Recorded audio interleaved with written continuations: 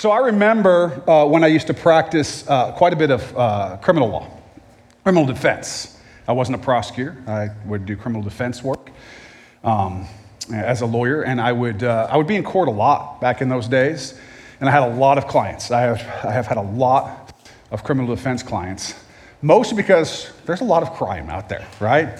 And so I've had a lot. Some of my clients, I had different, you could put them into different categories. Some of them were truly sorry. They had done something, they had been caught, they were really sorry for what they had done. They wanted to kind of sort of pay their debt, as small of a debt as possible, like anybody would, but to pay their debt and move on and sort of be back in society, right, having done what they were supposed to do.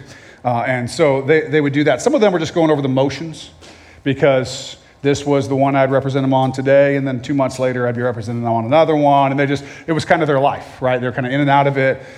They weren't sorry necessarily, but they weren't claiming that they were innocent. It was just kind of like, let's get this thing done and move on. Some were more deceptive though. Some would claim innocence, and some of them were really effective liars. They're really good at it. You're like, oh man, that does sound like a tough story. You learn a lot. I'll just tell you that when you're practicing law, you learn that people can be extremely deceptive because, when people say things to you, you want to believe them, right? When somebody talks to you, you're like, yeah, I want to assume that what you're saying is true. That's not always the case with clients, and not just criminal clients, by the way, or alleged criminal clients, as I would say. But I had a client one time accused of a felony, and this person claimed innocence the whole time. The whole time, it was like, I'm innocent, I didn't do it, this is crazy, they're after me, it's not fair. And it was like, okay, and the district attorney offered a plea bargain. And this client said, no way. I'm innocent, not doing it. And we were headed to a jury trial. We were going to go to the box, as they used to say, go to the jury box and have 12 people set this client free because this client was innocent. And so we kind of move on a little further in the case moving towards trial. And as we got closer to trial, the district attorney makes another offer, and it's a better offer. It's better than the first plea bargain that was offered. And all of a sudden, my client says, yes, I'll take that. And I said, I asked my client about it. I'm like, I don't understand this. You said you're innocent. Why would you plead guilty to anything if you were innocent? And my client let me know that she was just waiting for the deal to be good. Good enough to take. Otherwise, we would have gone to trial, and she said, and I would have lied to that jury, no problem. I would have sat there and just lied about it, though. Just like I was lying to you, I'd lie to that jury, don't care one bit. I remember just being bummed out that I could have ended up having a trial and having a client of mine lie to a jury, which is a pretty serious thing for me. I'm not big on lying to juries or judges or anyone for that matter, but particularly not juries or judges because that's a crime. And so I'm not big on that. And it was like this client knew the truth of what had happened, admitted to being guilty, but my client was willing to lie to avoid the truth, suppress the truth, in order to avoid the consequences. Okay, my client wanted freedom from jail, and was willing to get that freedom by lying.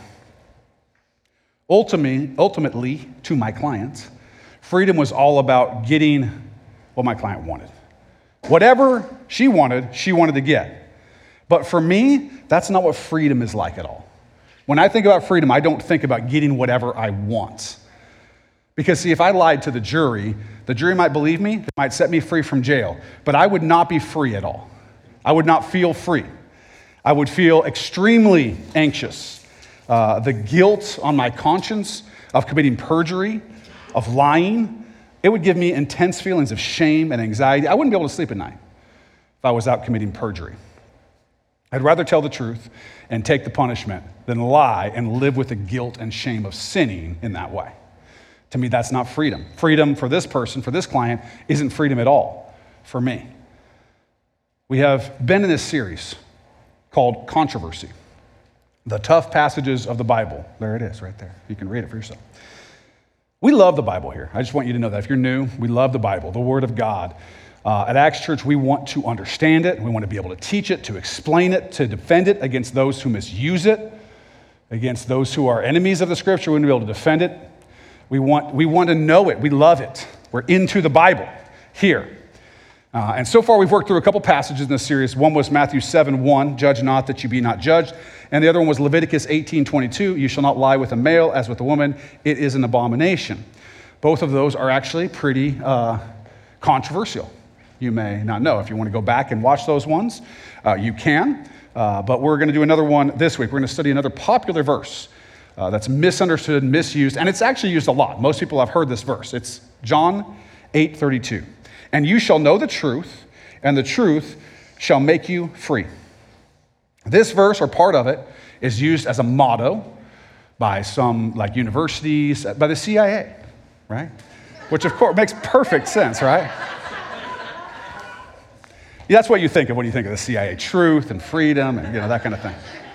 No offense if you work for the CIA in here, which wouldn't shock me based on the things I preach. I wouldn't be surprised. But it's pretty widely known in culture, right? Like people know that. I don't know how many people actually know it comes from the Bible.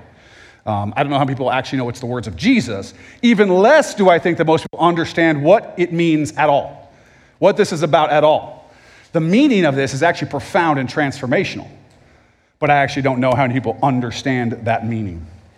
Unfortunately, we live in a fallen world, and in this world, people often do not like truth or freedom being the freedom that is brought by Christ. People actually don't like either one of those things necessarily. There is a lot of falsehood out there, and here's why it's there, in case you're wondering. Lying to others often gets people what they want. That's why they do it. Lying to ourselves often lets us do what we want. And so there's a lot of lying, a whole lot of lying. It's a quote from Soren Kierkegaard that reads this way. There are two ways to be fooled. One is to believe what isn't true. The other is to refuse to believe what is true. Both of these problems abound in our culture. People believe lies and also refuse to believe the truth because it does not suit them. It doesn't suit them, right? People reject the truth because it doesn't bring them what they want, the comfort that they want. They want to live a certain way. They want to have certain things and so on. If the truth pushes up against that, they reject it in favor of their comfort. C.S. Lewis put it this way. If you look for truth, you may find comfort in the end. If you look for comfort, you will not get either comfort or truth, only soft soap and wishful thinking to begin, and in the end, despair. If you go out looking for comfort, you're going to shape truth. The only truth that you'll believe is the truth that's consistent with whatever it is you want to do to have your own comfort. In the end, despair. But if you actually seek truth and align yourself to truth, you may end up finding comfort, but you won't find it the other way. There are quotes from two women, both prominent in the 20th century, one in the 21st century also, that show the difference between a good relationship with truth and sort of a rejection of objective truth altogether. First one was a Catholic Christian writer named Flannery O'Connor. She said this, "The truth does not change according to our ability to stomach it." Right? The other woman is Oprah Winfrey. Oh, okay. You get a car. No, I don't know. Listen. She says, "What I know for sure is that you feel real joy in direct proportion to how connected you are to living your truth." The difference between these two statements is the difference between night and day. It really is. O'Connor makes it clear that we may not prefer the truth. It may make us uncomfortable, but the truth doesn't change for us just because we're uncomfortable. It doesn't change according to our ability to stomach it. Winfrey basically says the opposite. She says you have real joy. This is where things get satanic, okay? You have real joy by living your truth. It's a whole lot like what the snake told Eve in the garden. I'm not saying she understands what she's saying. I'm just saying this is an old trick. Oh, you want real joy? Do what you want to do. Do your truth. Your truth can only be the truth by coincidence, okay? Your truth is not the truth. The whole point of your truth is that you decide. You get to, quote unquote, be like God, which is what the snake told Eve. Make your own truth. Did God really say that? No, you're going to be able to decide. You're going to be able to know the difference between good and evil. You're going to be like God. This is the whole your truth thing. You get to decide for yourself what is true for you, and you are the only judge for whether anything is true. That's the world we're living in, and have been for a long time, frankly, forever, since humans have been around in certain ways. A world where truth is no longer about reality exists, and therefore people think they can create their own realities. Right? We have this, there's a lot of areas where we have this. Obviously, the one that people talk about the most these days is the transgender issue, right? Where people are saying, I want to be this, this is my reality, this is my truth, and therefore you need to also accept my truth. That's where things get funky, is when I have a truth and I say, you have to accept my truth. Right? We've always generally said, no, I don't have to accept a truth just because you think it's true, but now that's not cool. Now we're actually getting to the point, think about how crazy it gets. It gets to the point where you're told that if you don't accept and affirm the truth of somebody else, you are responsible for their depression or suicide. Think about how evil that is to put on people. If you say what's true, you're responsible for harming somebody else. That's pretty messed up. That's pretty messed up. Now, if you speak the truth, but you don't speak it in love, you can be responsible for hurting people. The truth is good, but when used well. So I'm not by any means saying, go out and start speaking truth to everybody, because they probably have a few things to say to you too. What I'm suggesting is that we cannot create our own realities. There is no such thing as our truth, your truth, my truth. They can no more create truth and reality than anyone can create a tree. We're not God. We're not the creator. We don't do that. That's not our thing. That's not within our jurisdiction. Your truth cannot set you free. Not from anything other than the ability to know reality. Eventually it can set you free from reality, but nothing else. And truth can be known. Jesus is clear about that, which is really important, because a lot of people are going around today saying, you can't really know.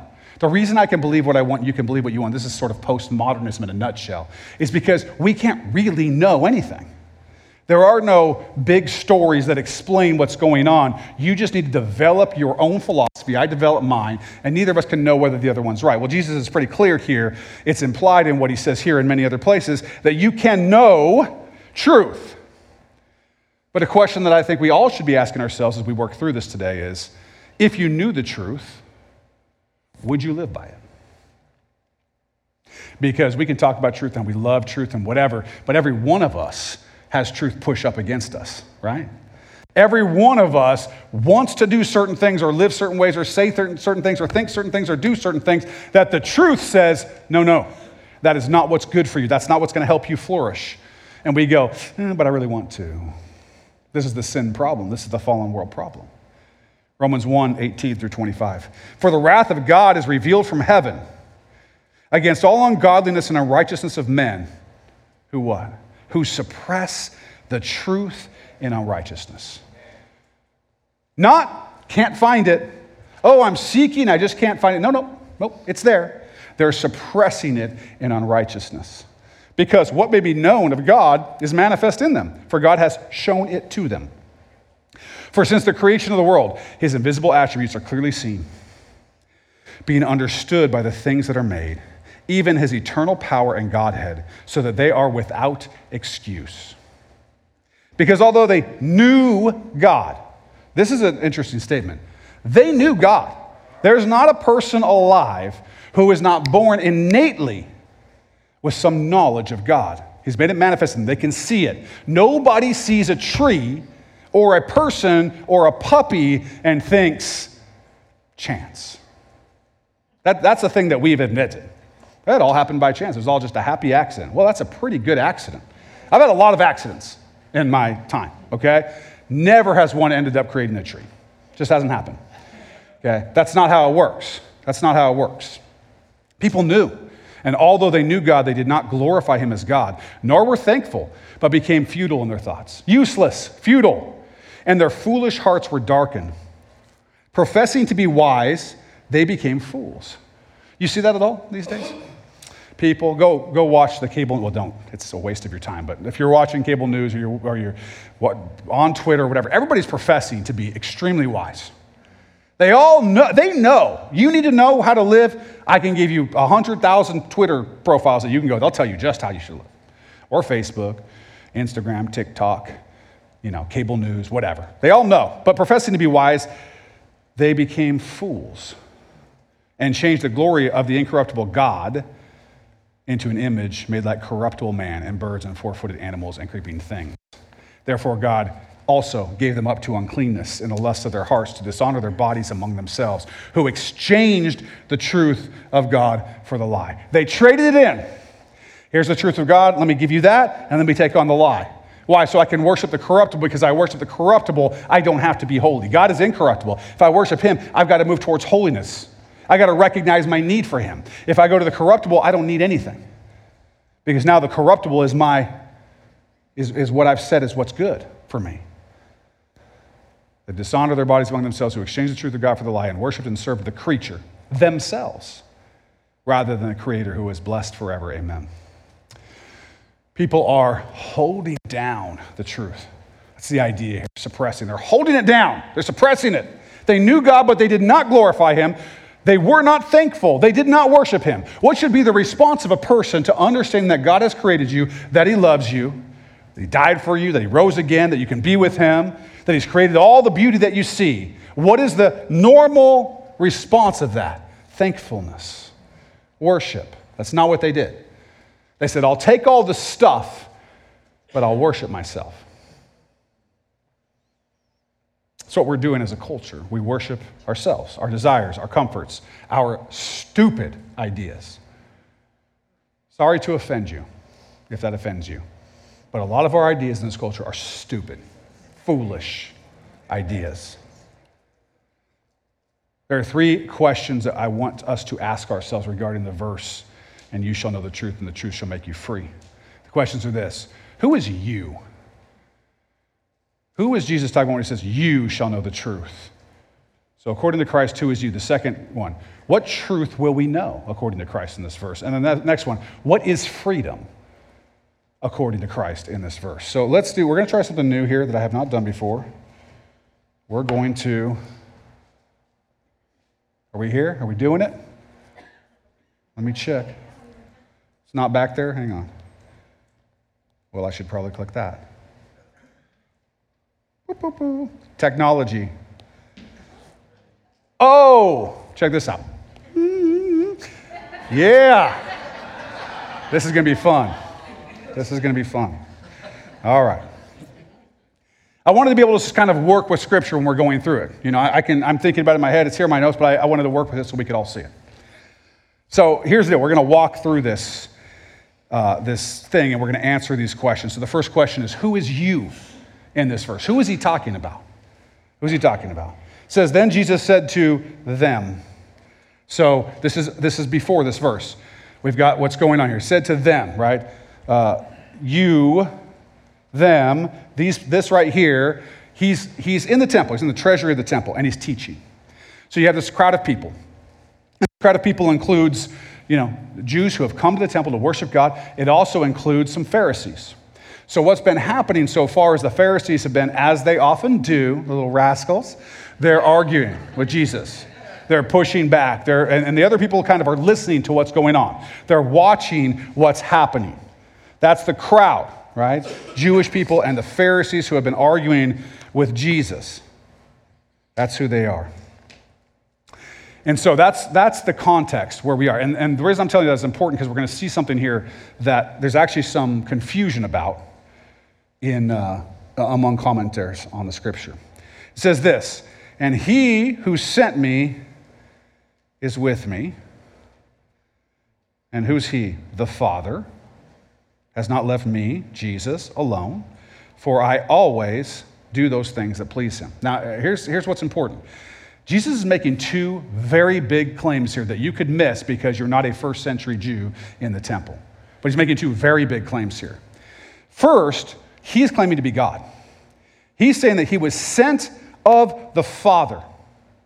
He is sent of the Father. People don't go around talking like that. Okay? He's saying, I'm the Messiah, I'm the Christ, I'm God. That's what he's saying here. And then he says another thing. He says, I always do those things that please him. So not only is he claiming to be God, but he's also claiming to have no sin. You see, the thing is if you always do what God wants, you don't ever sin. It's implied. So he's making two world-changing statements. World-changing statements. If somebody came in this church, stood up here and said these things, we'd be like, get out of here. Get the medication going. You got an issue. You are not God and you are not sinless, because we know there's one God. We know who he is. They knew there was one God, but they were waiting for the Christ. They were waiting for the Christ. So Jesus says he's throwing a bomb in the middle of them. A bomb. He who sent me is with me. God is with me. The Father and I, we're one. God is with me. And I always do that which pleases him, that him being the Father, right? He pleases the Father always, never sins. You would think that the person who said this thing was a liar or a lunatic if you saw that person. Your spouse comes in and says these things. Your brother or sister comes in, your friend, somebody at work. You'd be like, okay, let's get you to bed. You're not feeling good. But that's not how people reacted. This is how people reacted. As he spoke these words, many people believed in him. Now, you got to we just read through the scriptures just like one verse after another verse. You're just reading through it, right? This is profound. He's speaking to a crowd. He basically says, I'm God and I've never sinned. And when he says that, out of this crowd of people, some of whom were Pharisees, as I said, some of whom were people who would come to the temple, many of them believed in him. They were changed. They were transformed. They went from skeptical, they went from looking for the one who would come to believing it was him. So when he said it, he didn't seem like a crazy person. Nobody thought that. None of these people thought that. Now the Pharisees, they're going to push back and try to say all kinds of terrible things about him. But the people, many of the people believed in him. They believed right there and then. So now we're going to get into who he's talking to, okay? It says, then Jesus said to who? To those Jews who believed in him. To those Jews who believed in him. He was not talking to everybody. So this is the first thing. When the CIA uses it and these schools they put it on the library, above the thing or whatever, people use it. You shall know the truth and the truth. As if it's like this common phrase, a cliche that everybody it's true. Seek truth and you'll know truth and it will set you free. No, that's not what he says. He is speaking directly to those Jews who believed in him and no one else. And no one else. That's who he's talking to. He wasn't talking to the Pharisees who didn't believe in him, who were children of their father, the devil, who were trying to destroy his ministry. He was talking to the people who, in that last verse, it said, many believed on him when he said who he was. That's who we're talking to in this section. It says this. This is very important. If you again being these people here, right? That's you. If you abide in my word, then you are my disciples indeed. If this, then that. If, then you're one of these yous over here. Not just believing in him. He's talking about the difference between belief and being a disciple. So we got two things that have happened. First, he's talking to the Jews that believed in him. So they believed in him. That's who he's talking to in this next section. And he says, for you that believe in me, if you will abide in my word, then you are my disciples indeed. It's an if-then statement. Okay? We don't know if there were any Pharisees in this group that believed in him. We do know that there were some Pharisees who did believe. But we don't know if there were any in this group. There were a number, though, of Jewish men and women, assumedly. I believe the treasury in the temple is in what they call the court of the women.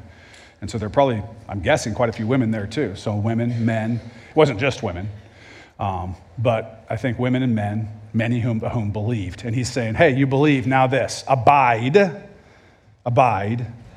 in my word. That's what he says. So what does that mean? Well, if you're going to abide, what are you going to do? You're going to continue in it, right? You're going to continue in it. You're going to keep going in it. You're going to live in it. You live in his word. This is the difference, by the way, between people who get saved and baptized, but then go on and are unfruitful, and people who get saved and baptized and then abide in his word. Those people are different. Those people are having different experiences of life. One lets themselves be pulled back in to slavery to sin and to not understanding things. So it got nothing to do with their salvation. It's got to do with their fruitfulness. It's got to do with rewards before the Bema seat with Christ. And another, they abide in his word. Well, this is who he's talking about here. He's saying, you believe? Okay. If you abide in my word, then you are my disciples. Then you're my disciples. What do we say? Great Commission. Go therefore and make disciples. This is Jesus talking. At the end of Matthew 28, 18 through 20. Go therefore and make disciples of all the nations, baptizing them in the name of the Father and the Son and of the Holy Spirit, teaching them to observe all things that I have commanded you. And lo, I am with you always, even to the end of the age. Amen. Who are the disciples? How do you make them? They come to Jesus, they get baptized in the name of the Father, Son, and the Holy Spirit, and then they're taught to obey all that he's commanded. In other words, they abide in his word. That's what disciples are.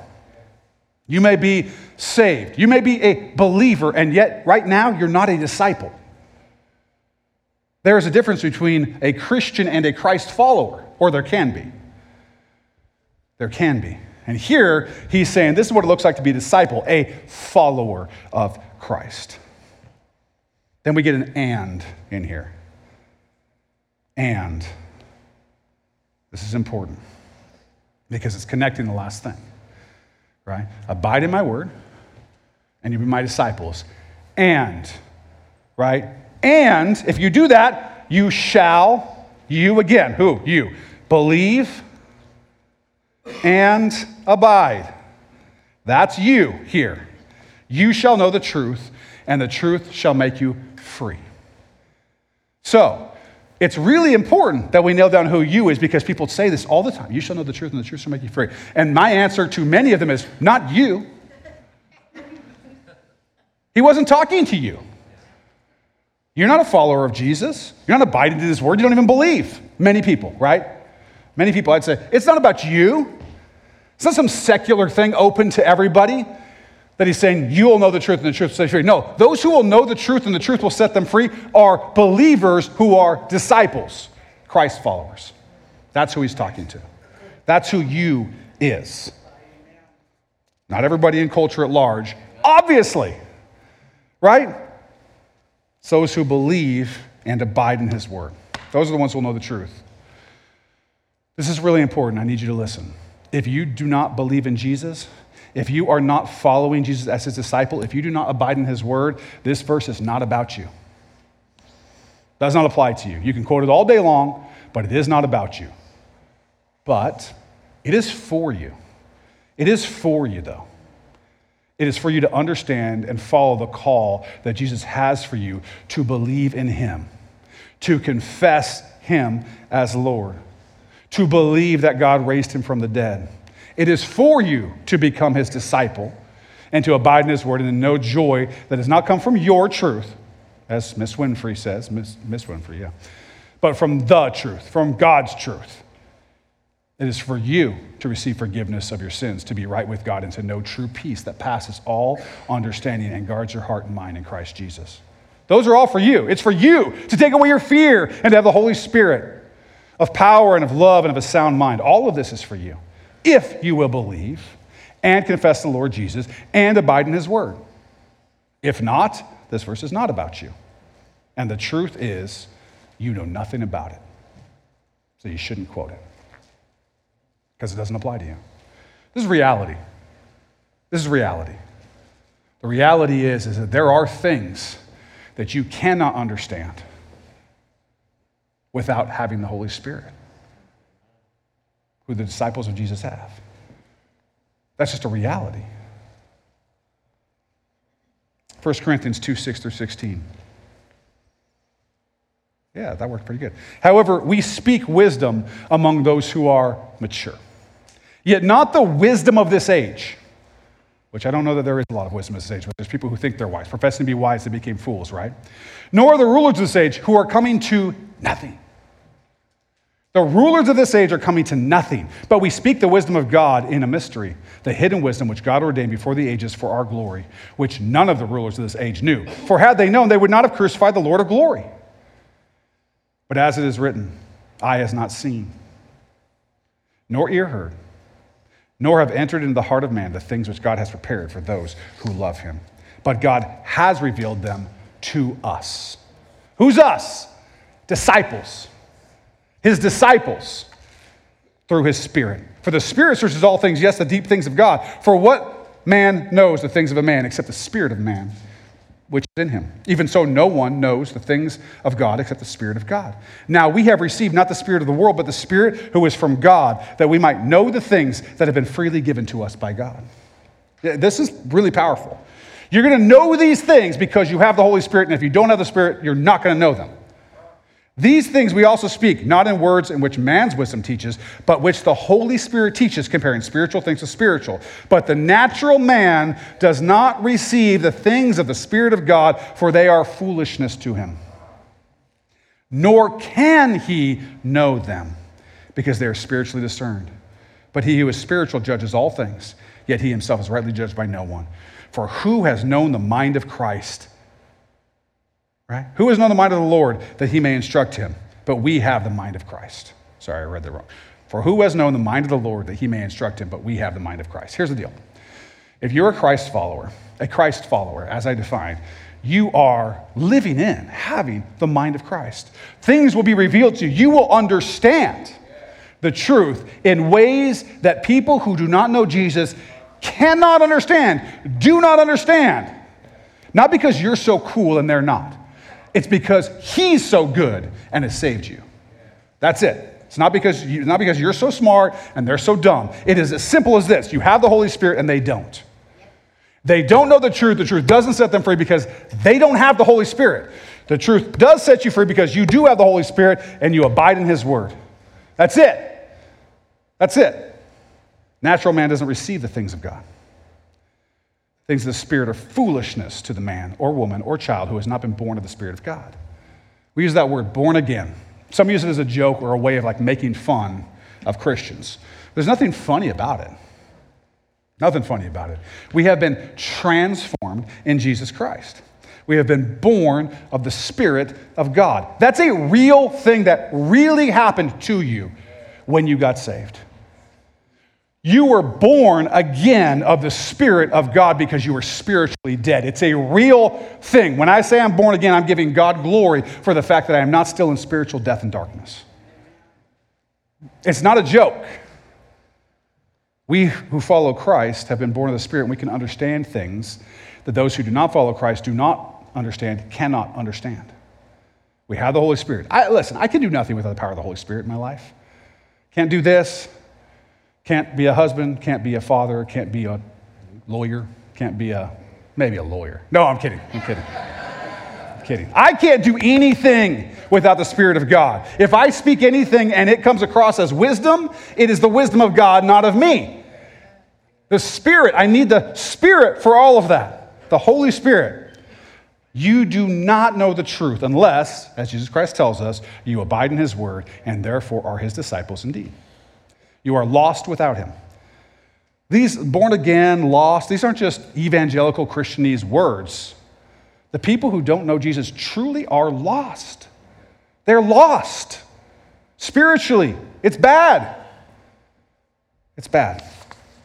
That's why we are here evangelizing, trying to bring the truth so that they, like us, can experience the grace that we did not earn that Jesus Christ has for us. People in the world, they can't know the things that they were actually created to care about and understand because they have rejected and denied the power of God in their lives. Second question we had is, what truth will we know according to Christ? Well, we know a couple of things. Later in the book of John, Jesus tells us this, John 16, 12 through 15. I still have many things to say to you, but you cannot bear them now. You ain't ready for this. You can't handle the truth. That's what he's kind of saying right there. You can't handle it all. However, when he, the Spirit of truth, this is the Holy Spirit, has come, which he did at Pentecost, he will guide you into all truth. For he will not speak on his own authority, but whatever he hears, he will speak. And he will tell you things to come. He will glorify me, for he will take of what is mine and declare it to you. All things that the Father has are mine. Therefore I said that he will take of mine and declare it to you. The Holy Spirit, who is given to every follower of Christ, will guide us into all truth. Everything you need to know, you will know through the power of the Holy Spirit teaching and revealing to you all truth if you are a Christ follower.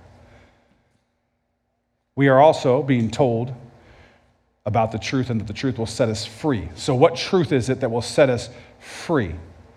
Well, we need to answer that question to know fully the question, what is truth? We need to know what freedom is according to Christ. Because people can say, you shall know the truth and the truth shall set you free. Free to what? Free from what? I don't know what the CIA means. The truth will set you free. Okay? What do they mean? I don't know. It just sounds good, I think, for them. So what do we mean? Well, let's keep working through it. Let's get back to this thing. They answered him. Now, this is important, okay? They, in this situation, is important to know because it just said, you shall know the truth and the truth will set you free. And then it says they answered him. So it would seem like the same people who he was saying, you shall know the truth to, are they, because that's how language often works. And many people, actually many commenters have said that. But of course, it makes no logical sense for that to be the case here. Because these people who are talking, these are the Pharisees starting back their argument with him. That's who they is here. These are people who have been arguing him throughout John chapter 8 and are coming back to argue with him again. They answered him, we are Abraham's descendants and have never been in bondage to anyone. How can you say you will be made free? Well, as I said, he didn't say it to them. They aren't you. They didn't believe in him. They weren't abiding in his word. So he wasn't saying that. But it's also just crazy here. These are Jewish leaders who literally have the gall to say, we are Abraham's descendants and have never been in bondage to anyone. Okay, I'm just going to, I don't know, Egypt, Babylon, I don't know, the people who are right now in the temple with spears, Rome. I mean, how ridiculous is this saying? It's ridiculous, right? But that's what they come back with. But Jesus, instead of dealing with sort of the nonsense of what they're saying, actually just explains it. Jesus, oops, I just turned this off. Boop, boop, boop, boop. I'm old. All right. John 8:34. Jesus answered them. Are we good? Are we back on? Did we lose it? Hang on. Boop, boop, boop, boop. Mm-hmm. 3, 2, 1. Boop. Yeah, all right, did it. I'll get this down eventually. Hire like a 20-year-old pastor. They'll know how to do this really easily. Jesus answered them, most assuredly I say to you, whoever commits sin is a slave of sin. Okay, they're talking about bondage. We've never been in bondage to anybody, but he comes back at them and tells them exactly who they're in bondage to. Whoever commits sin is a slave of sin. Who's a slave of sin? Whoever commits sin. Who is that? Everybody. I have terrible handwriting. That's terrible. All right, but that's, everybody. Whoever commits sin is a slave to sin. Slave of sin. And a slave does not abide in the house forever, but a son abides forever. Therefore, if the Son makes you free, you shall be free indeed. Free from what? Free from slavery to sin. Everyone's looking for the Messiah to come back and set the Jews free from Rome, establish kingdom, do the whole thing. And he's like, you are not listening to me. Before you get real high on your earthly kingdoms, you might want to get your heart right because you all are slaves to sin. And I'm telling you that if you believe in me and you abide in my word, then you're my disciple. And you shall know the truth, and the truth shall set you free. Free from sin. Free from slavery to sin. Well, they don't get it. Of course not. I know that you are Abraham's descendants, says Jesus, but you seek to kill me because my word has no place in you. They're not abiding in his word. His word has no place in them. These are the people who can't understand. Seeing they do not see, hearing they do not hear.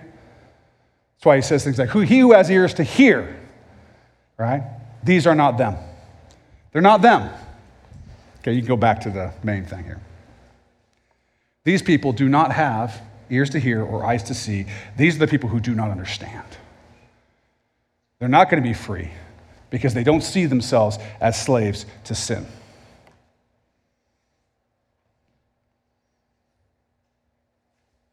Freedom is not about doing whatever you want.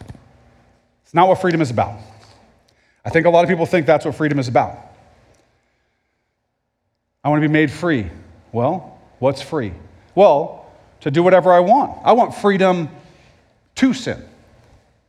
I want freedom from consequences, from judgment. Most people, when they talk about freedom, they mean to do whatever I want to do without anybody telling me what to do. That's what they mean by freedom. But that's not godly freedom.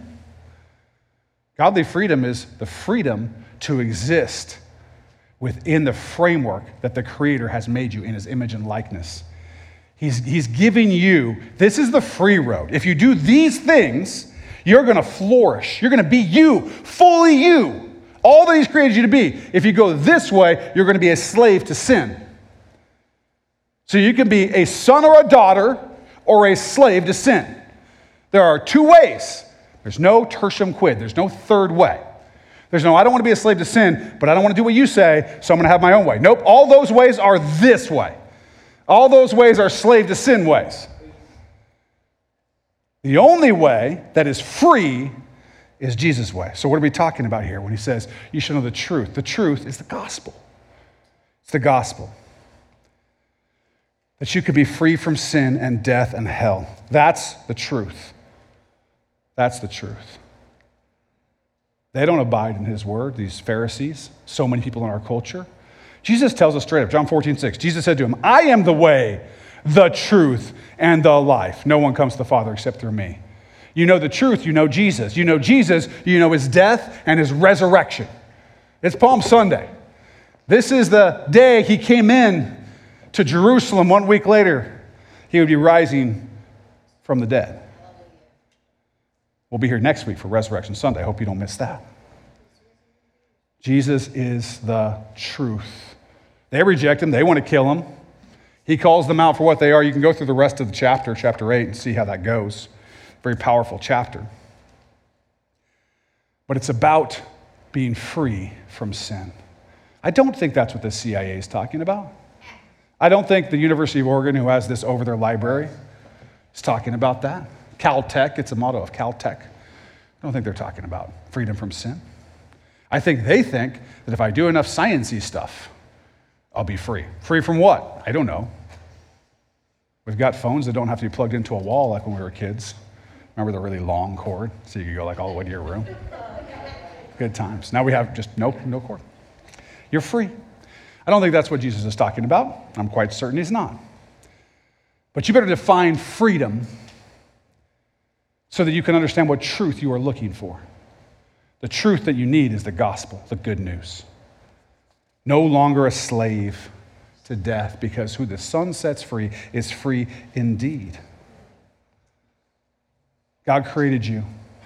He knows what makes you flourish and grow and be fruitful. He designed you and he created the heavens and the earth. He created all of it. He knows what freedom is going to be like for you, where you can be freely in relationship with him. Exciting, adventurous life, joy. But you can't just decide how that goes. If an engineer designs a car, the car can't just say, I don't want to use gasoline, I want to use water. It ain't going anywhere. But if it uses gasoline, it can be free. Off it goes, driving down the road, happy as can be. But if it decides to use something else, it doesn't work. We've got to live within the plan that God has for us if we want to experience the freedom that he designed us to have. In one case, you're a son or a daughter. In the other case, a slave. But you shall know the truth, you disciples of Jesus Christ, who believe in him, who abide in his word, and the truth shall set you free. You're not free to disregard him and his word and his will and still enjoy life. You're not. It won't happen. Your sinful freedom will become your destruction. But you can have freedom and live in freedom and joy if you stop resisting the truth, stop pressing it down, start abiding in his word and live for Jesus. Believe in him. Make him Lord and believe God raised him from the dead. As the scriptures say, be saved from this perverse generation. For those of you in Christ, be his disciples indeed by abiding in his word. Please. Hebrews 4:12, for the word of God is living and powerful and sharper than any two-edged sword, piercing even to the division of soul and spirit and of joints and marrow, and is a discerner of the thoughts and intents of the heart. 2 Timothy 3:16 through 17, all scripture is given by inspiration of God and is profitable for doctrine, for reproof, for correction, for instruction in righteousness, that the man of God may be complete, thoroughly equipped for every good work. Abide in the word of God. Know the truth and be free. Free from slavery to sin. Freedom to live. How much better do you feel when you know you've been forgiven and it's not weighing you down? That's freedom. Freedom is not being able to do whatever you want and then try to get rid of those feelings with drugs, alcohol, sex, money, or whatever the world tells you. Because you can't sex and drugs and money those things away. They eventually just destroy you. But you can have complete freedom. Because if we can confess our sins, he's faithful and just to forgive us our sins and cleanse us from all unrighteousness. You can be free. You can be clean. Abide in the word of God. Know the truth and be free. Therefore, if the Son makes you free, you shall be free indeed.